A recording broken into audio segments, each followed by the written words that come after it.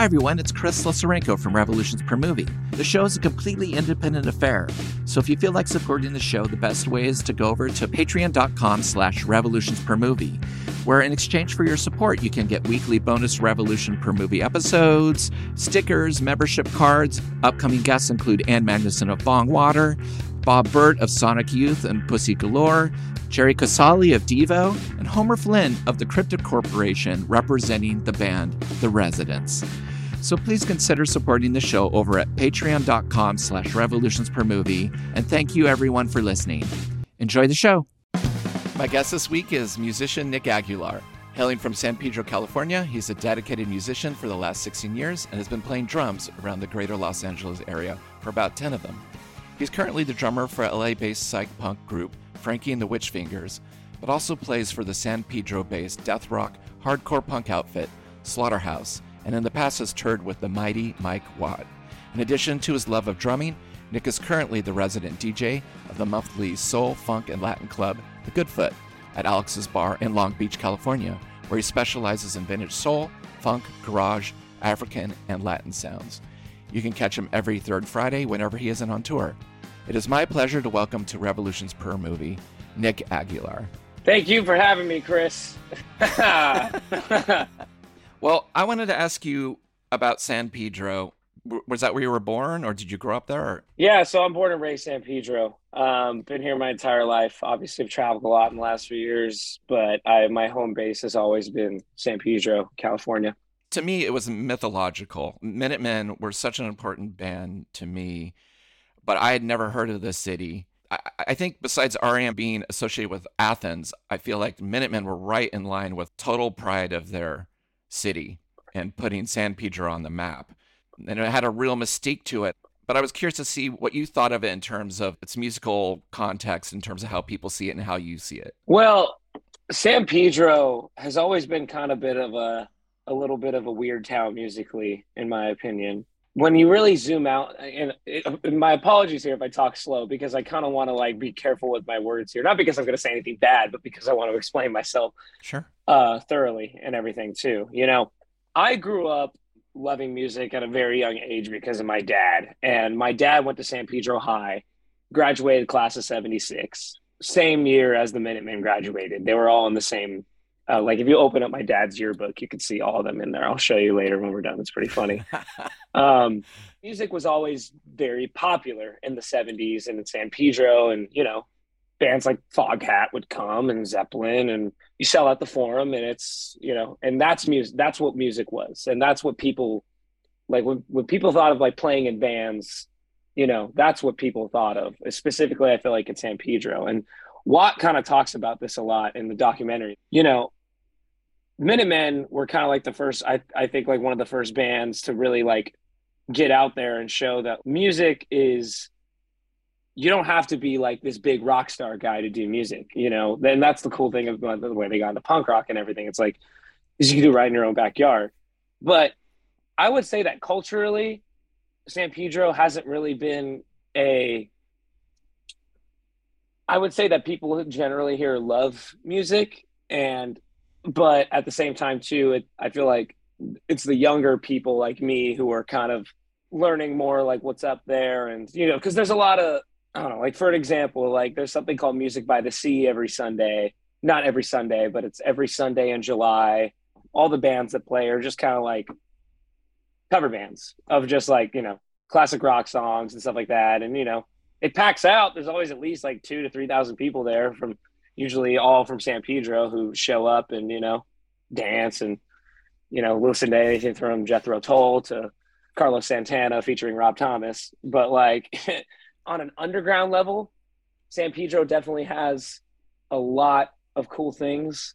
I would say that the Minutemen definitely jump-started that for sure. And then throughout the 80s with SST Records and with Todd Congealier of Recess Records. And I know you played the Sardine, so you're familiar with that now.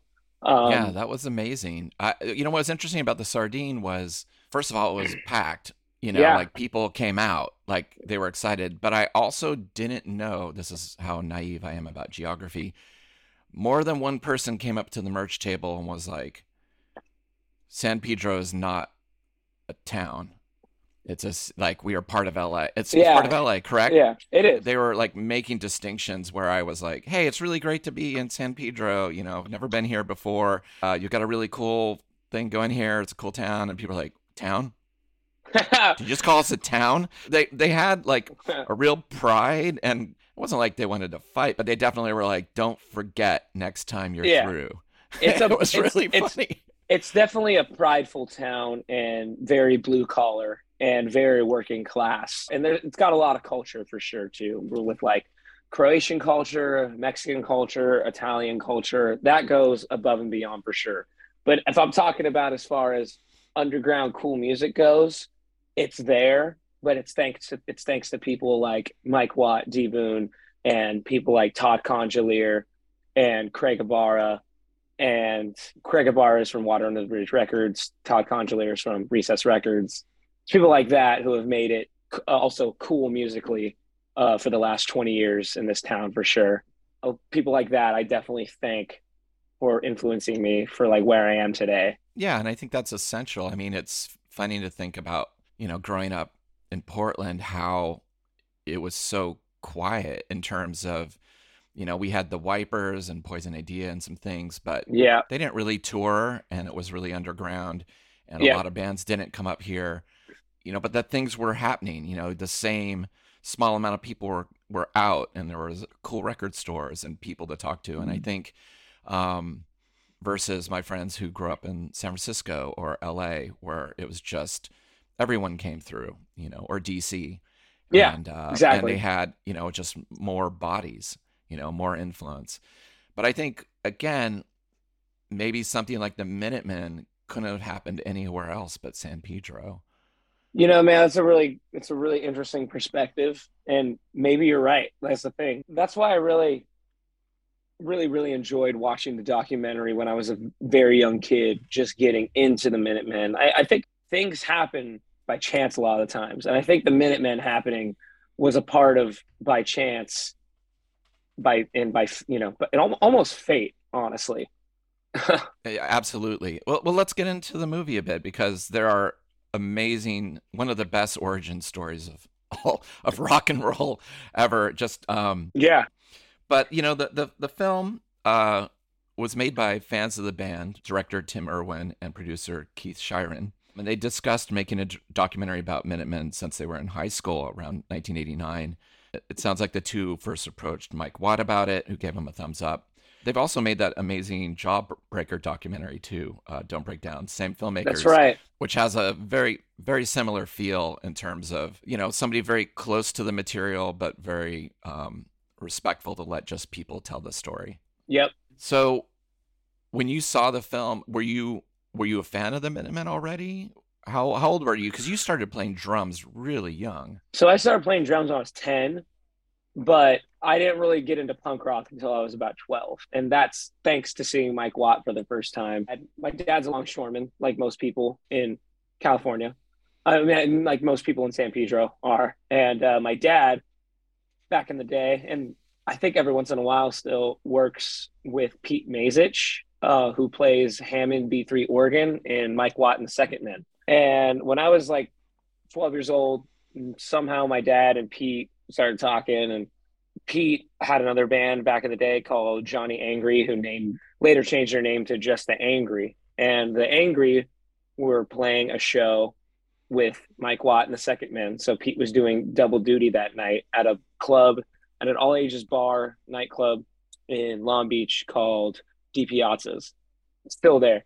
And my dad took me to the show basically just to see his friend's band play. Even though my dad went to high school with Mike Watt, he didn't know who he was, which is kind of the ironic thing about this whole story. So I remember I'm like 12 years old, and I see my dad's friend's band play, and I'm just like, cool, this is cool. I like music, I guess. This is weird. And I remember like by the time Mike Watt is on, I think, oh yeah, it was Mike Watt and the Missing Men. It actually wasn't the Second Men. It was the Missing Men.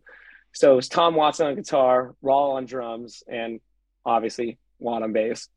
And I remember I like walk in like halfway through the set, and I remember they're playing Gloria Man. I don't even remember what the song. I didn't know what the song was. I just remember Mike being behind raw, like how he gets like behind drummers during certain songs, and seeing the drums up front, and I was like, this is a bunch of people up front, probably about 100 people there, maybe even less. And I'm just like, but the energy's crazy. And I'm just like 12 years old, and I'm like this chubby kid, like with a big ass flannel, and like I'm right up front. And I'm just like, and my dad walks in too, and he's like watching him too. And I remember my dad taking me home after, and he's like, man, I don't think I've ever seen anything like that. And I was like, yeah, neither have I. I'm fucking 12 years old, for Christ's sake. And so that was like, so then I was kind of like, who the fuck is Mike Watt? What is this? And then my dad, he goes to work, and Pete gives him a CD of Double Nickels on the Dime to give to me. And then that was like my first taste of like what punk rock was. And I was just like, I thought punk rock was like Ramones and like Misfits and like, Right. shit like that. And I remember listening to this shit. I was like, man, this is fucking weird. Like, this shit sounds like dad rock almost. But like, I was hooked. And immediately I just like wanted to learn about, you open up the CD jewel case, and then you see SST Records, and then you're like, who's Sonic Youth, who's Dinosaur Jr., who's Black Flag, who's the Meat Puppets. And then eventually I think that led to me discovering the documentary on YouTube or something like that. And it's awesome. It literally starts off with like scenes of like where I live, and I see Mike Watt in his van driving around like right by my house where I was living at the time. Obviously the film was made in, I think it was filmed in 2003, and no, it was filmed in 2002 and came out in 2003, but it was like so cool to me. And and like one of the first scenes is like Mike is walking through Point Fermin Park, where I just played a gig the other day, which is funny. And I'm pretty sure it was Point Fermin Park. Maybe you might want to fact check me on this later, but it's crazy because it's like by fate, because he's explaining walking through the park, and D Boone as a young boy and Mike Watt as a young boy, I think they were 12, 13 when they met.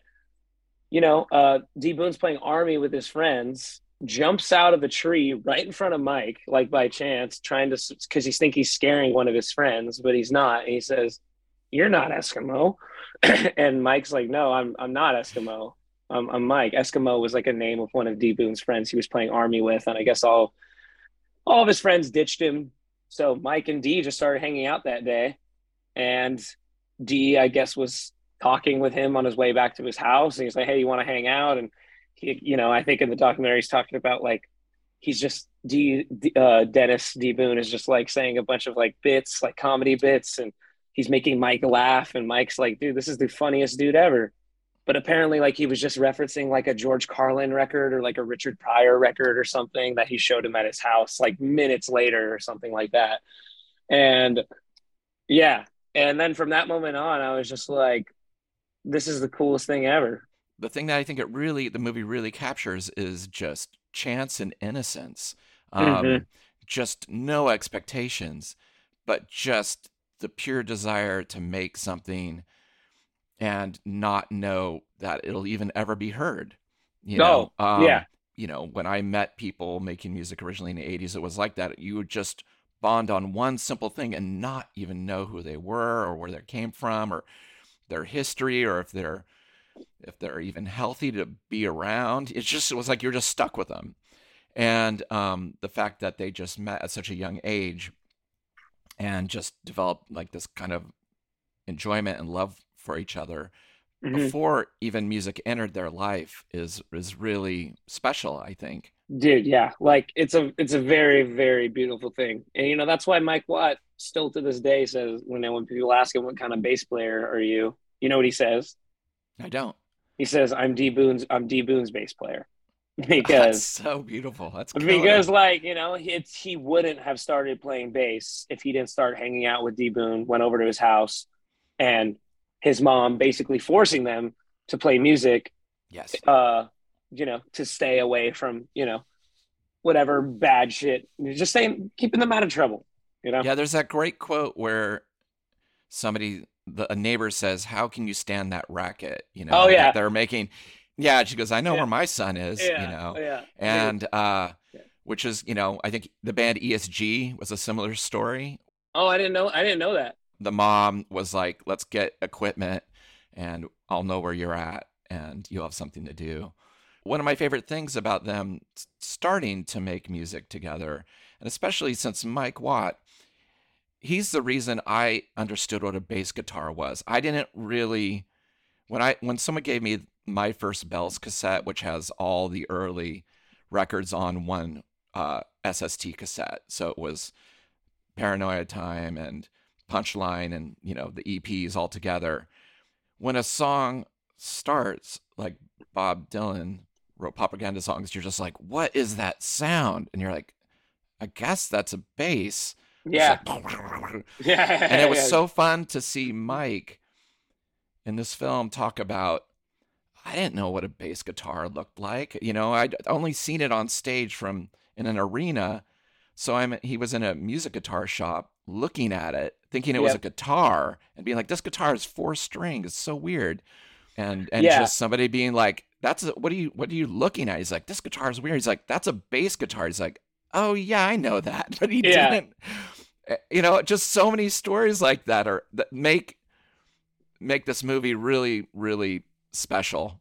That part, I remember that part is just, honestly, every scene in that movie is ingrained into my head, but it's just so funny because I could just picture a young Mike looking at that.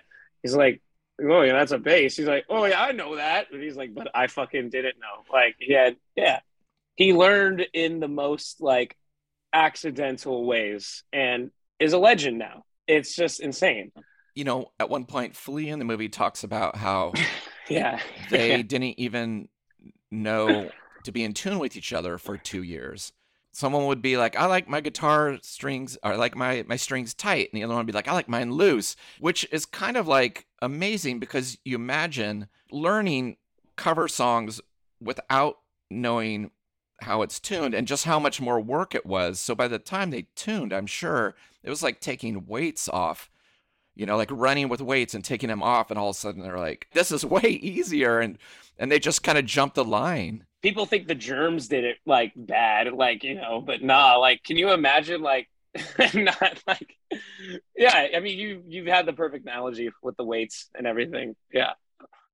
The film is anchored with a 1985 interview with the band, and also Mike Watt driving around San Pedro and pointing out sites like where they first met and where they first had their first performance as the Reactionaries, I believe. Correct?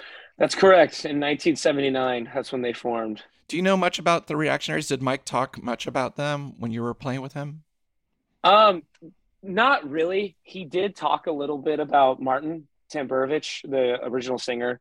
He died in 2003 of a really crazy flesh-eating disease, like virus that that's horrible. Killed him in like hours, like literally like ate his cells from like the inside out, and like it's crazy.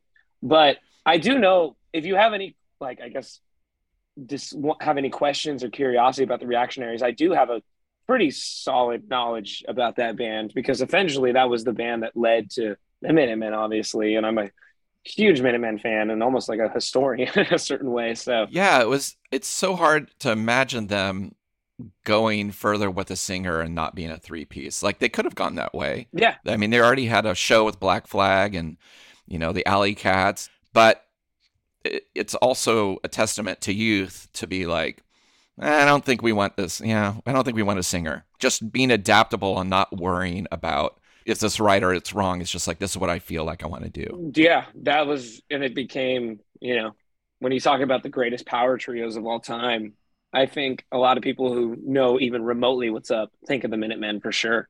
Yeah, and so as a drummer, you're 12, and you're already playing drums, and I'm assuming you're playing different stuff, not Minutemen style stuff. Yeah. Did seeing this film and having, these records, did it change your course in terms of style and in terms of how you wanted to approach thinking about drumming? Because George Hurley is singular.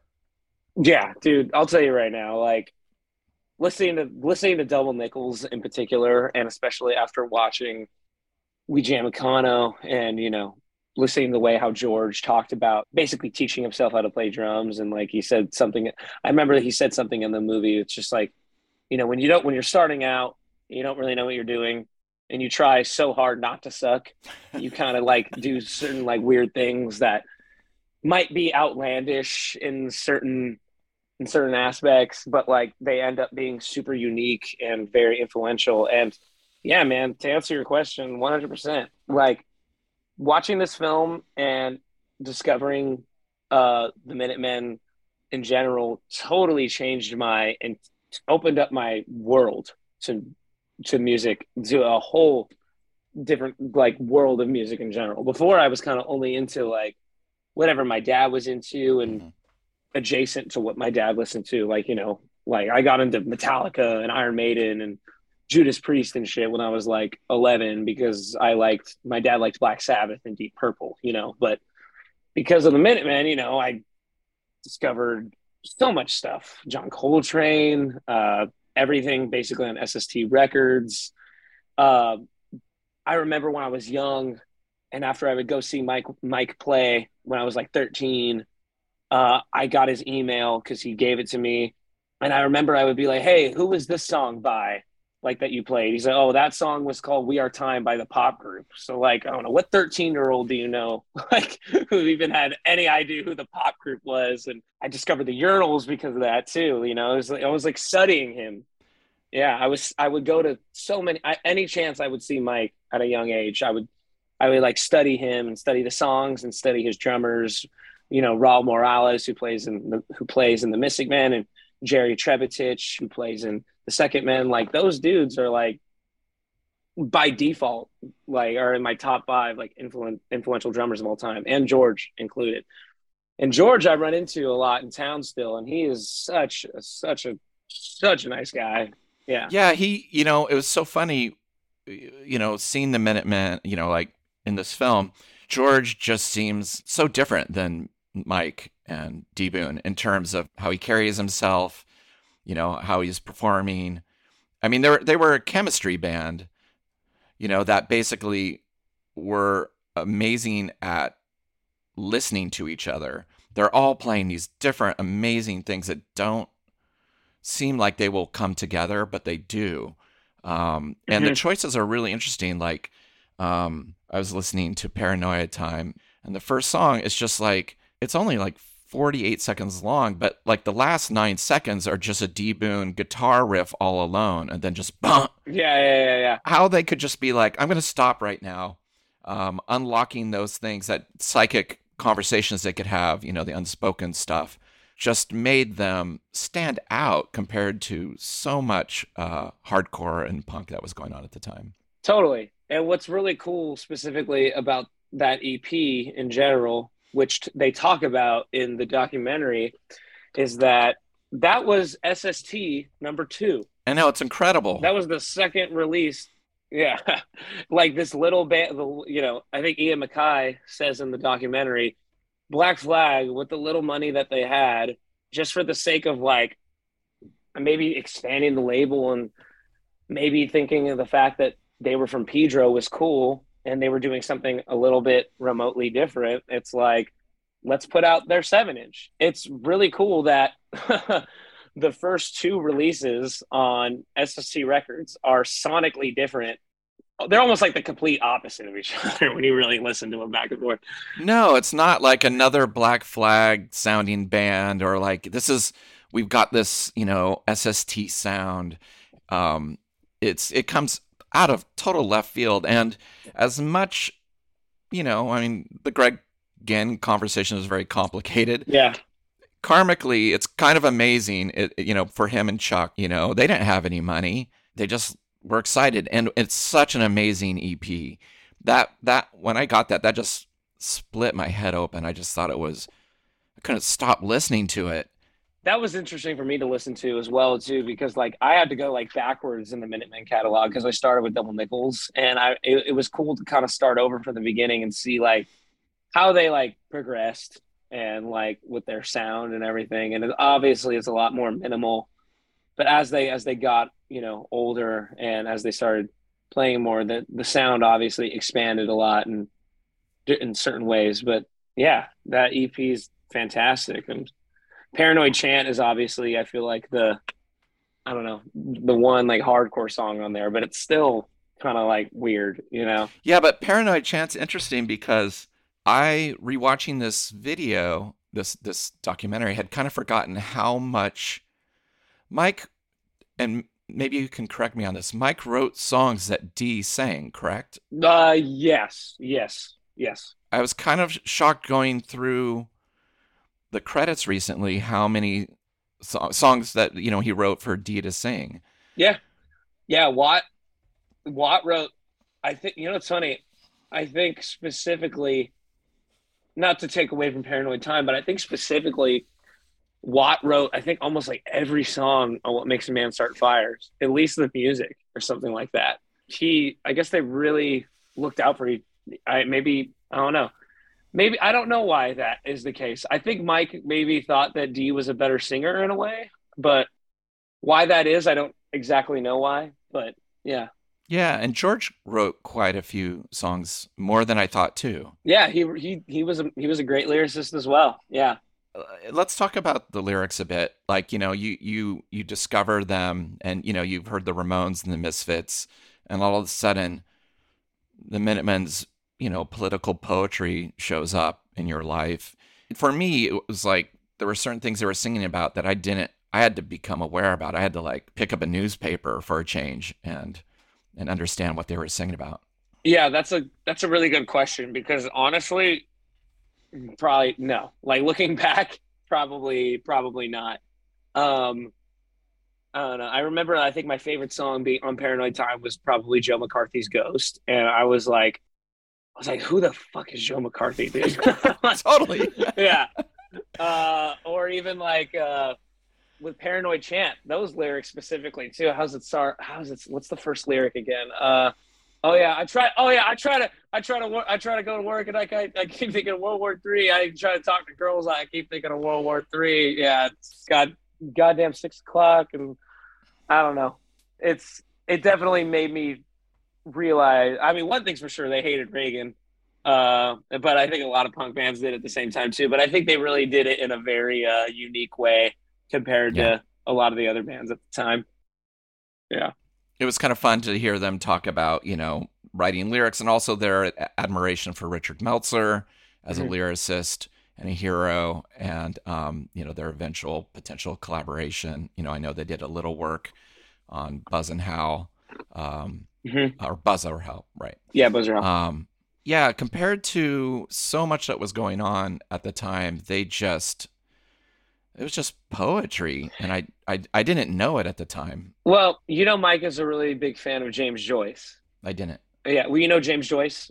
Yes. I think he wrote, well, Ulysses is the big one. And Mike, I remember I bought that book on tour because it was so cheap when I was on tour with him a few years ago. And because, he talks about it so much, and, I don't know if you get his emails, but I think on June 16th, he sends out Happy Balloons Day every June 16th. And he was kind of talking to me, I'm not going to lie, man, I'm not that smart. And, or maybe I'm just not that, it's hard for me it's all about stream of consciousness, he would say. And that's kind of like what Double Nickels is specifically too. A lot of those lyrics are kind of like thinking out loud, streams of consciousness. And Mike told me that a lot of the lyrics on that record specifically were very inspired by that book because he's read it like twice. I think like once when he was when he was 20, and then again later in his 40s or something like that.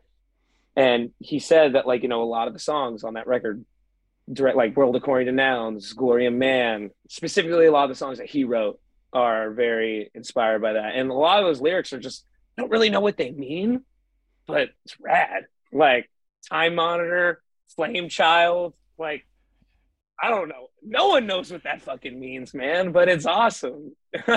It's so good. I mean, it's done with such conviction.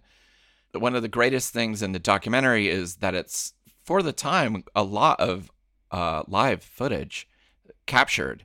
Totally. From their early shows, how they got spit on and the punks weren't really, you know, they were just like, the audience wasn't ready for the Minutemen. No, They were like, this is not punk rock. And no. they were like, hey, it doesn't matter what you wear, what you think, what you do. You know, it's like, it's punk rock. We're punk rock, and you have to catch up. Yeah, that show that they're specifically talking about is when they were playing at the Starwood in, I believe it was 1980, and they were really young. And Dee is like barely talking at all. And yeah, there's like a point in the documentary on that filming where like Mike gets pissed off. He's just like, we're playing it with 2 chords. Is that like enough for you guys spitting? And like, you know, like, I want to hear your band. Yeah, I think he said I'm playing it with 2 strings. Oh, I yeah, think playing with 2 strings. Yeah, yeah, and it's and Dee looks pretty pissed. Yeah. They just are like, here's the next one. Boom. It wasn't easy. And it's sad too, because like, I love that whole performance, man. You know, like I remember being young and watching that. I was like, man, they were so young, and like, they're babies. People are barely into this, and like a lot of those songs weren't even recorded on record. Some of those, like Contained, Hollering, those are like Minutemen deep cuts. And like I remember I would watch that all the time and just be hooked on it. And I remember I asked Mike about that scene, and I think he's kind of embarrassed by it. He was like, yeah, that was dumb. Like, I lost my cool. Like, I was young and, you know, just got angry. And I don't even think a Mike Watt even in 83 or 84 would even get that upset. But, you know, it was tough times. Punk was fucking new, you know, punk was already weird, and they were the black sheep of the already black sheep. Well, you know, you mentioned the pop group, Yeah. and you know, you can go to the pop group, and they talk about in the film, obviously an influence, but the Minutemen don't sound like the pop group. No. You know what I mean? They're like it's like, okay, there's some scratchy, funky guitar tone, Yeah. and there's some amazing bass stuff, but it's like, oh, REM and Big Star. It's like, okay, whatever, you know. Yeah. It's like they're influenced, but It's not the same thing. it's not the same thing at all. And, you know, I just, again, that accidental combination of the 3 of them. I mean, George comes in to replace somebody who has quit the band on their first recording because it's devil's music or whatever. That's right. Yeah. Frank Tonchi, I think, was that drummer or something like that. It just gels. And so, you know, then, you know, right after that, you got the punchline, and then what makes a man start fire. And it's just a total run. Like many bands in the 80s, like 2 albums a year. But this music, it blows my mind that it was 80, 81. When you think about what else was going on musically at the time, it's just so early. You know, like I was listening to like Devo and things like that I thought were adventurous and dangerous. Oh, and it still is. But it is, but like it in a totally different way than like the Minutemen were, you know. And it's just like, oh, that came out the same year as Freedom of Choice, you know. It's crazy. And it sounds like nothing else on the earth. No, not at all. Yeah. You know, the film is great because it moves through their growth and the, you know, recording, going through the different records. The band definitely started kind of pulling away from the short stuff around, was it Project Mersh, you would say, or maybe even Buzz and Howl. Songs are getting longer. Yeah. Yeah, I think their first song over 2 minutes was the anchor on What Makes a Man Start Fires. I think Mike actually says that in the documentary. I think he's looking at the track list. He's like, yeah, this is our first song over 2 minutes. And he's like, oh, wow, it's 2:30 or something like that. So it's like the opus. Yeah. Yeah, he says that. He's like, oh, our opus, jokingly. And then it goes into a live clip of them playing it. In fact, I'm not a bass player, but that's like one of the few songs I could play on bass because it's so. I bought a bass guitar because of Mike Watt. That's awesome. Try and learn toadies and things, just trying to learn his songs and give up on things that were impossible. Yeah. But it was fun to, you know, like, oh, I can kind of figure out the maze a little bit, and then half of it and the other half I can't, you know. Well, it's interesting too because he talks about in the documentary too that I think Buzzer Howell was the last project that he played on where he used a pick, and then everything after that he started using his fingers. I can't remember exactly why he started to do that change, but yeah, you could definitely hear the difference on a lot of the obviously post Buzzer Howe. Yeah, and there was such a fun band to get records in real time of. Like Double Nickels just it just leveled everything. I mean, it is really funny. You know, they talk about in the film. It was basically a knee-jerk response to Zen Arcade. Exactly. You know, they're like, Husker Du came to town. We heard they have a double album. We want a double album. And so I believe that they wrote a bunch of new songs and just slammed them in. It's just one of the greatest American albums of all time. It's just classic. It's flawless. It's my favorite record of all time for a lot of reasons, but and it's definitely been the longest album that I've liked since I was, I'm 26 now. I discovered when I was 12. And do I listen to it every day or that much these days? Not so often, but whenever I have an inkling or want to feel like inspired to throw it on, I never regret it. And certain songs I love more in different times in my life. Like I remember when I was younger, I didn't really care for shit from an old Notebook that much, but of course I liked it, but as I'm older, it's like one of my favorite songs on that record now. And same with like World According to Nouns and Sure. I don't know, even the weirder ones like Take 5D, it's fucking such a weird record, man. Like there's nothing, and like who puts a fucking live cover of a Creedence song on an album? They did. Yeah, Van Halen. yeah. 40, I think it's like a 45-second version of Ain't Talking About Love. Amazing. But in a way, it was like a middle finger and also like a love letter to it. You know, it's like, we kind of love it, but, we kind of hate it at the same time. It's just like, and that's how I felt about music a lot. It was really, it's hard to overstate just what a badge it was. The music you loved at that time was such a shield and so defined you and caused arguments and fights, and those covers that they started bringing in like CCR and who else do they cover on? They do 4 covers, right? Isn't that right? I need that record specifically. Yeah, there's a few, they do Dr. Wu by Steely Dan. Yeah, who I'd never heard at the time. I never heard that song. Love that version. I love their version of Dr. Wu. It's so good. It's really funny. Ain't Talking About Love's on there. Don't Look Now by Creedence is on there. Man, that I think that's it. I think that's the only. Okay. I think there's only 3 covers on that record. But yeah, they did cover a lot. Yeah, because maybe I'm thinking of the tours. There was a Tour Spiel EP that came out too. I remember that had live versions of those tracks. That was on, I think, Reflex maybe, or New Alliance or something like that. They also do a version of Hey Lottie Mama on Project Mersh, which is kind of like a traditional cover, but I think they were doing like the Steppenwolf version. 3-Way Tie for Last, their last record, has like 6 cover songs or something. Yeah. Has Bermuda by Rocky Erickson. Yeah, I love their version of that. The growth into Double Nickels, it just seems right and mature and like, but it sounds like the Minutemen still. Every song is very different. When you heard Project Mersh or the later albums, did it feel radically different to you? Because I mean, it's still the Minutemen, and I love Project Mersh. It's just a weird little stopgap, of growth. At the time, it was kind of shocking. Yeah. How traditional it was. Yeah. I remember as a kid listening to all the Minutemen stuff and going throughout the discography. I remember that being like sonically different, obviously. Right. Like you would have to be deaf to not be able to tell the difference. But that didn't mean I didn't like it any less than the other stuff, for sure.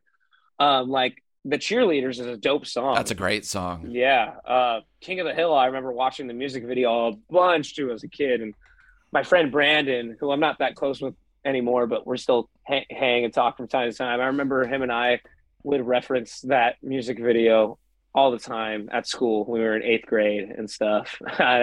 And how exactly, I don't remember. Of course, they're just wanting to do whatever they want.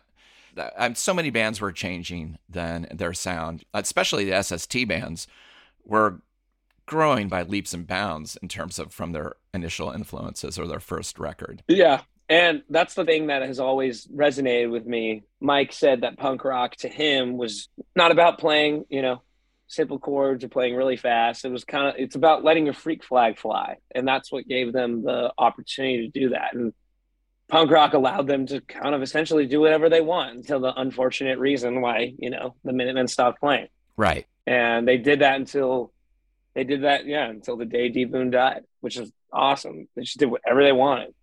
And they were on the road to only getting bigger. Yeah, they were basically touring with REM, just got off a tour when D Boon died, and they were set to do a really interesting sounding project with Richard Meltzer writing lyrics. That would have been really fascinating to see I know that Watt and Meltzer did end up working together later on. Yeah, I think Meltzer is in We Jam ECONO as well too, right? Yes. Yeah. Yeah. He's in there a lot, if I remember correctly.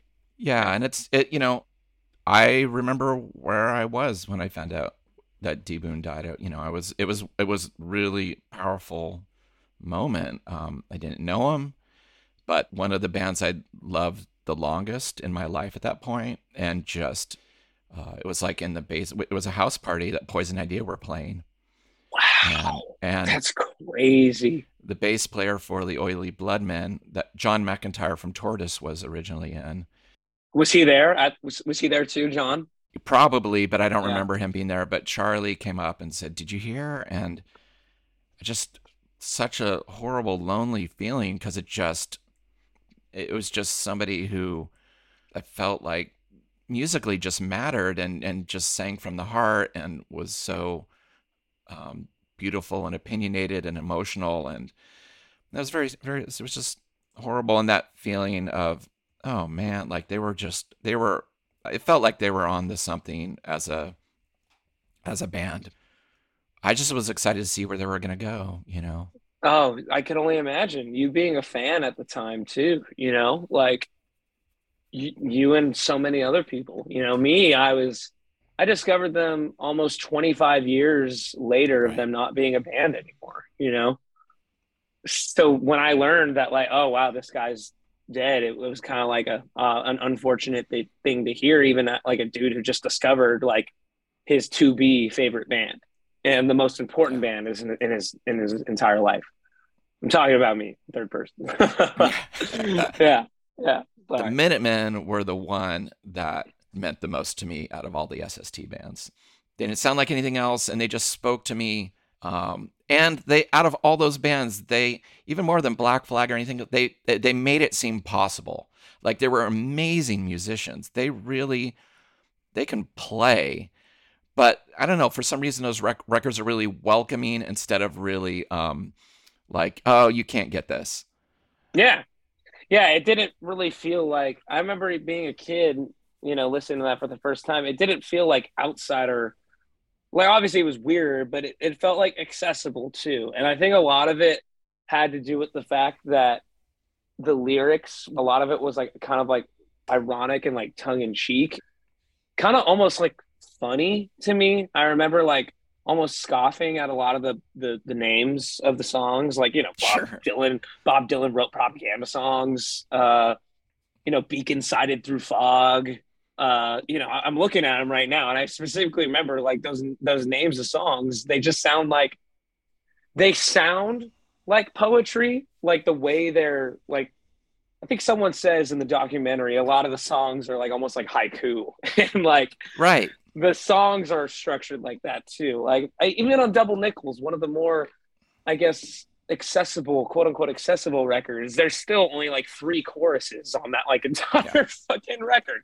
A lot of those songs are like just, like Mike said, stream of consciousness. It's just like one part. And I still like to write songs like that with my band. And, a lot of our songs on the new record, not a lot of them, but like I think there's like 3 songs that don't even really have a chorus, and they just, just like a straight shot, like in one of our most singles like that, and I feel like that's very Minutemen inspired. Can we talk a bit about what it was like working with Mike in terms of, his work ethic and his touring ethic is legendary.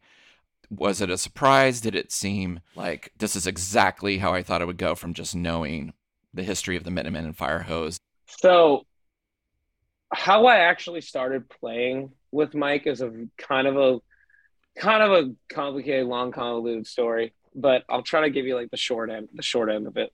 Earlier in this conversation, we talked about how I saw Mike for the first time, and when I just wanted to see him again and again and again, so I saw him whenever I could, and somehow my dad and Pete started talking, and Pete thought it would be cool if I played a song with them on stage. So when I was like 12 years old, I learned the shit out of This Ain't No Picnic.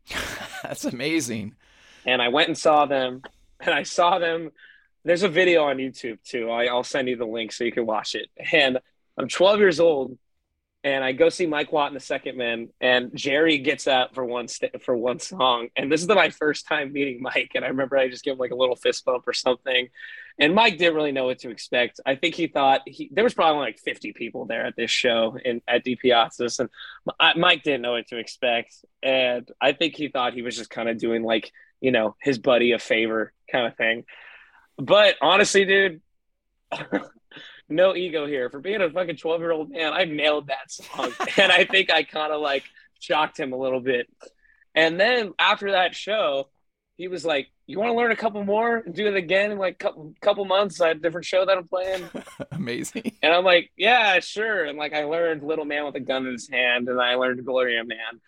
And I remember like it was April of like 2010 April 2010. I'm like in 7th or 8th grade, and there's a crazy show going on in Pedro at this old dive bar called Harold's Place, and it's some benefit show for like a new PA system that Craig Ibarra was putting on, and Mike was playing. And I remember like I couldn't go in because I was 21, and I showed up with my dad, and my dad was like, he tipped the door guy $20 to let me in so I could go in and play. And I started the set, and there's also a video of this, and Mike's like, "All right, we got 12-year-old Nick." And like, yeah, I play those 2 songs, and I do my thing and get the hell out of there. And yeah, and I just, I went home, and George Hurley showed up later that night, and oh my God, he didn't get to see me play, but my dad showed him on the camcorder, and George's like, "Oh yeah, you're doing that right," kind of thing. And oh, that's so sweet. so as I got older, I would every once in a while, Mike would kind of let me on stage to play a song, but I kind of stepped away from doing it when it kind of stopped being quote unquote cute. When I turned like 15, 16, I was like, okay, I'm not really going to do this anymore. He never said like, don't do this anymore. Like, it's weird. I kind of was just like, I kind of just want to be like a fan and appreciate it at this point. But when I was 19, Jerry Trebetich of the Second Men, Mike Watt and the Second Men, broke his arm, and Raul, his other drummer, had to go to a wedding in Mexico or something. So Mike called my dad and was like, because they were friends at this point now, and was like, "You think because he calls me Big Man. And he was like, "You think Big Man could do a full set?" And my dad was like, "Are you fucking kidding me?" Yeah. And then he's like, "All right, okay, cool." And then like somehow I filled in for 2 gigs in like June of 2016, and did like 30 something songs with him, and both with Tom, one with Tom Watson. I filled in for a Missing Men one show, and I filled in for the Second Men one show. And I think that proved to Mike that like, okay, yeah, I could do it. So in 2019, when Raul had a baby and couldn't really be away for home for 7 weeks, 6.5 weeks, 7 weeks, I got the call to, do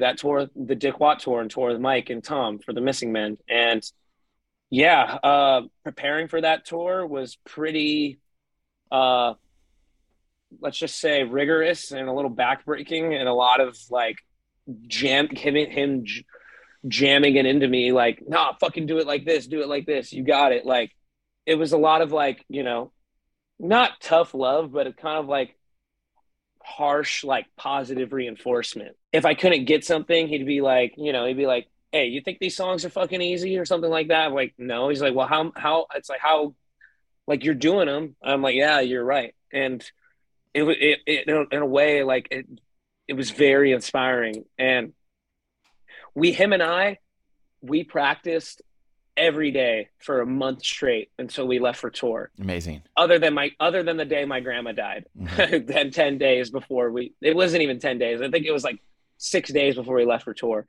Because even if Tom couldn't get together, me and Mike would get together because we lived so close to each other.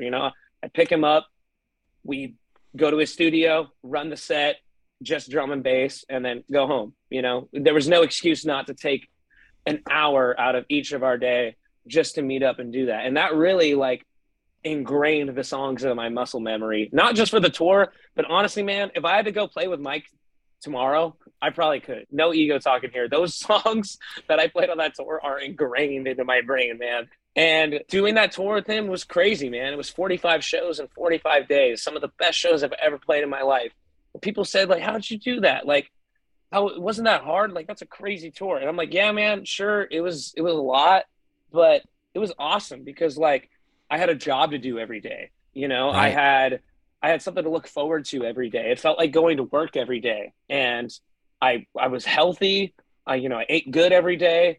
I was making good money because we were playing every day. Mike says, if you're not playing, you're paying. Right. And that's fucking true, man. And it was awesome, and there was a lot of tough times on that tour, where it was kind of funny. On nights where I felt like I didn't do the best, he'd kind of be like, "No, you're fine, big man. You're tripping." Like, "Nah, that was fine." But on the nights where I felt like I did good, he was like, "Nah, you rushed that part." Like, "Hey, big man, you got to watch that part." I'm just like, and at one point, at some like literally a week into the tour, I literally kind of shortly realized, like, yeah, I'm not going to win any conversation with this man whatsoever. Well, yeah, and that's hinted at in the documentary. I mean, Dee and his relationship was surprisingly volatile. Oh, dude. And he was like that with Tom too, man. And with me. It's kind of just like, you can't get a word in. At one point, you kind of just got to just like, not tune him out, but just kind of like really take in everything that he's saying. And he's Mike Watt. No one else is like him. No one, man. Out of all the weirdo punk legends and even rock stars I've met in my life, Mike is still on a scale of like 1 to 100. If I've met the weirdest rock star in the world, he's at like 50. Then there's Mike Watt, who's like at 100. Like he is like unlike any other person on the planet. And I've talked to Tom Watson about it too. He's played with Mayo Thompson from the Red Crayola. And I was like, what's that like? He's like nothing like playing with Mike at all. Like, wow. You think Mayo Thompson's fucking weird? Nah, Mike is fucking weird, dude. Like, that's beautiful. And yeah, and that's all with due respect too. Like Mike is self-aware of how intense he is, and yeah. But that's also a reason why he's been doing it for so long and is so well respected. And yeah, Yeah, he's just incredible. And whenever he's interviewed or people talk about him, I mean, he's beyond like a grandfather or father figure of the scene. He's just Mike Watt. I just wanted to say I saw you on that tour in Portland. Yeah. And it was, I cried a couple times because there were songs that I'd never heard live before. And it was amazing. It was such an amazing, respect is not the right word, but it was just really beautiful how everyone respected the original songs and really paid attention. You guys played like it mattered, and Mike's lived in those songs forever. And I just thought it was really beautiful how you and Tom's the guitar player, correct? Yeah, Tom Watson. Yeah, just were right there with him. No, yeah, I'll never forget that show because I think it was the third or fourth show of that tour, because we started in Santa Cruz, and then I think we played in Sacramento, and then I think we did Eugene. No, we did whatever. It was early in the tour, and it was like it was like show number 5 or 6, and yeah, I remember that show was crazy to me because that was my first time at Mississippi Studios, and I thought that venue was fucking awesome. I remember Lance Bangs showing up to film it. Still want to see that footage, Lance, by the way, if you ever listen to this. It's been years. Just so I could yell at my own mistakes. Yeah, I just remember I really felt the love in that room that night. That was the show to remember. I'll never forget that show for sure. And I remember I met you the next day too at Eric Dayton's house where you guys did I'm not going to call it a Mhm. podcast, Mike's online radio show because he gets mad. We call it the P word. He says. Yeah, that was a total. I was totally honored to just spend time with Mike, and I wanted to ask him questions. I was like, so what was the first time that you got the courage to go to a show? You know, and he's like, oh yeah, me and Dee were sitting on like the side of the road, and some punk rocker walked by and was like, you should go to the show in Hollywood or something. Just innocent things where they had to get the courage up to go. Like, should we go? I don't know. Like, well, yeah, let's do it. Let's do it, which I could relate to because it took me 3 times to go to my first hardcore show. I just would stand outside and be like, they're going to tear my head off the moment I walk into this room. And then walked in and there was like 13 people and it was fine.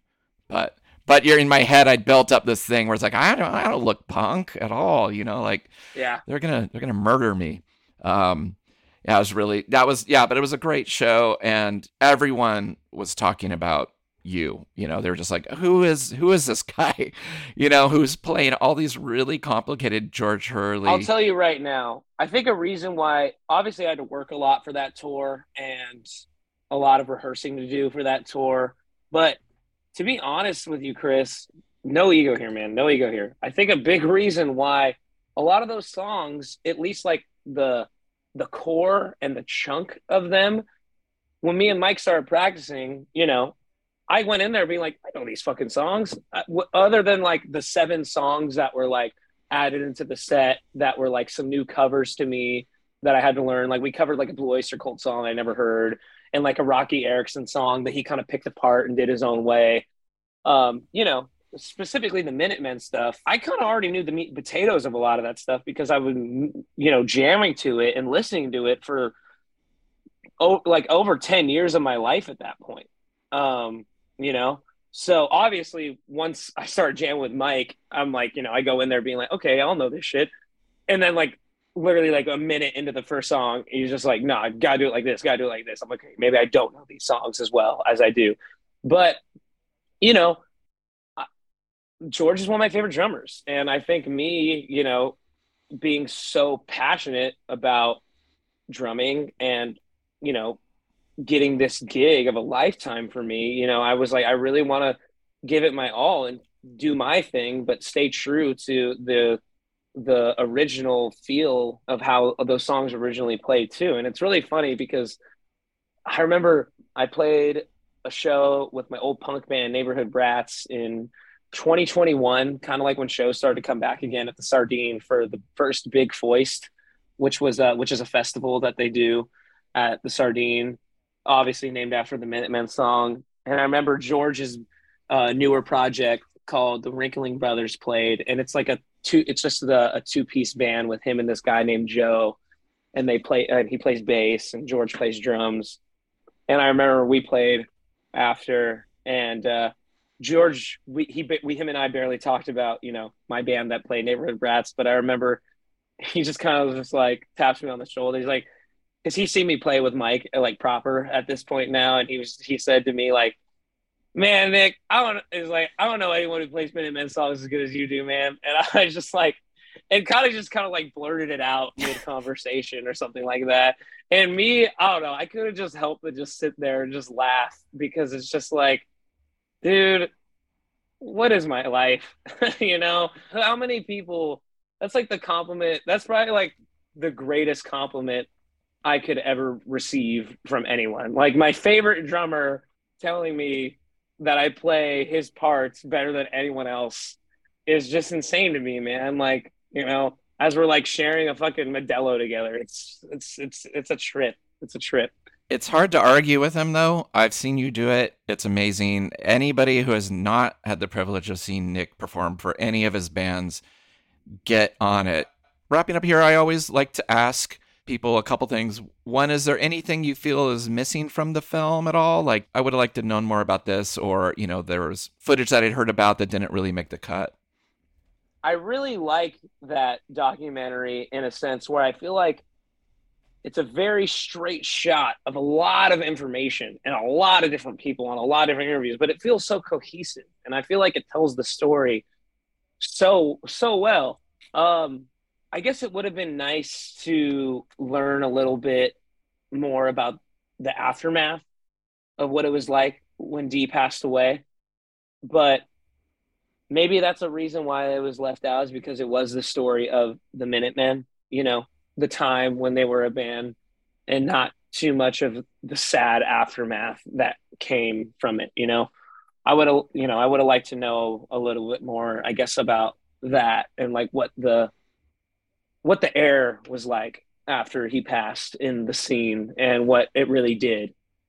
I feel like the movie kind of ended almost a little abruptly when they learned that Dee died, and I think he says it ends with him like saying poetry, and yeah, but maybe it's also good in that regard. I think they were technically a band for 5 years. The 5 years of them. 5 years. I think that was it. Yeah, you're right. That's that. Yeah. That is blowing my mind. I mean, obviously I know it, but I just have never said it out loud. There's not a lot of bands other than say what you want about the Smiths. They were only a band for 4 years and put out a huge, incredible amount of songs in just 4 years. Minutemen put out, sonically very different and a lot shorter, but the 5 years that they were a band left a mark of a lifetime. There's not a lot of bands that could do that. So who can only imagine what they could have done if they kept going. And it's interesting, they obviously influenced a lot of people, but I don't hear bands that sound like the Minutemen. I just don't. It's like you can't do that. Such a cool magic that they had. People, I feel like a lot of bands who I listen to them, I'm like, oh yeah, these guys like the Minutemen for sure, but no one will ever sound like them. You hear a Minutemen song, you're like, yeah, this is the Minutemen. Yeah, within a second or two, you're like either Dee's voice or the guitar or the bass or George's drumming, or it's just immediately, oh, Minutemen. Yeah, those are the best bands for sure. Yeah. Do you have push come to shove? Do you have a favorite record of theirs? Dude, I love all of them for different reasons, but it's got to be Double Nickels for sure, dude. Like, I know that's the the consensus, and that's their best record, but it really is, for a record that has, I think, total of 45 or 43 songs on it, there really isn't a dull moment, No. And it's just so influential, and there's nothing else that sounds like it. And yeah, it's still a very important, not just piece of music to me, but a piece of history, It is a piece of history. And I think for the American underground at the time, it was quite a statement. Yeah. And like you just said, for the American underground and music in general of the 80s, I'm glad that it finally has so much recognition. I think Pitchfork even put it in the top 10. I think they did a 200 top 200 records of the 80s. And I think Double Nickels was in the top 20, I think, or something, which is pretty fucking awesome, man. That's cool to see. Say what you want about lists in general and whatever, and say whatever the hell you want about Pitchfork. But dude, that's awesome, man. A publication that big, I think that it's even in Rolling Stone top 500. That's fucking awesome. Yeah, corn dogs from Pedro. Yeah, just some corn dogs from Pedro and the fucking the top 500 records of all time. It's cool, and it's cool to be a product of that in a certain way. I bet. Yeah. And my last question is, we always grade the movie on a scale from 1 to 10. Ooh.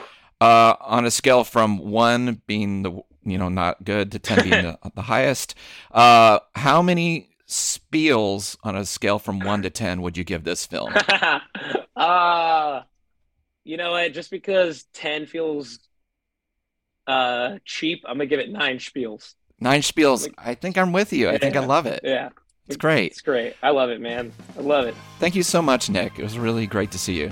Dude, it was great to see you. It was even better to talk with you about this, too. Sorry if I rambled a bit, but I don't know. I get very passionate about the things I love. That's why I wanted to talk to you. I really appreciate it. And have a great tour. Thanks so much, man.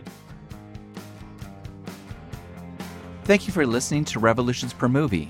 We release new episodes every Thursday, so be sure to search for the show on your favorite podcast app and subscribe to the show. And if you've enjoyed this, it would mean a lot to me if you would rate and review it as well.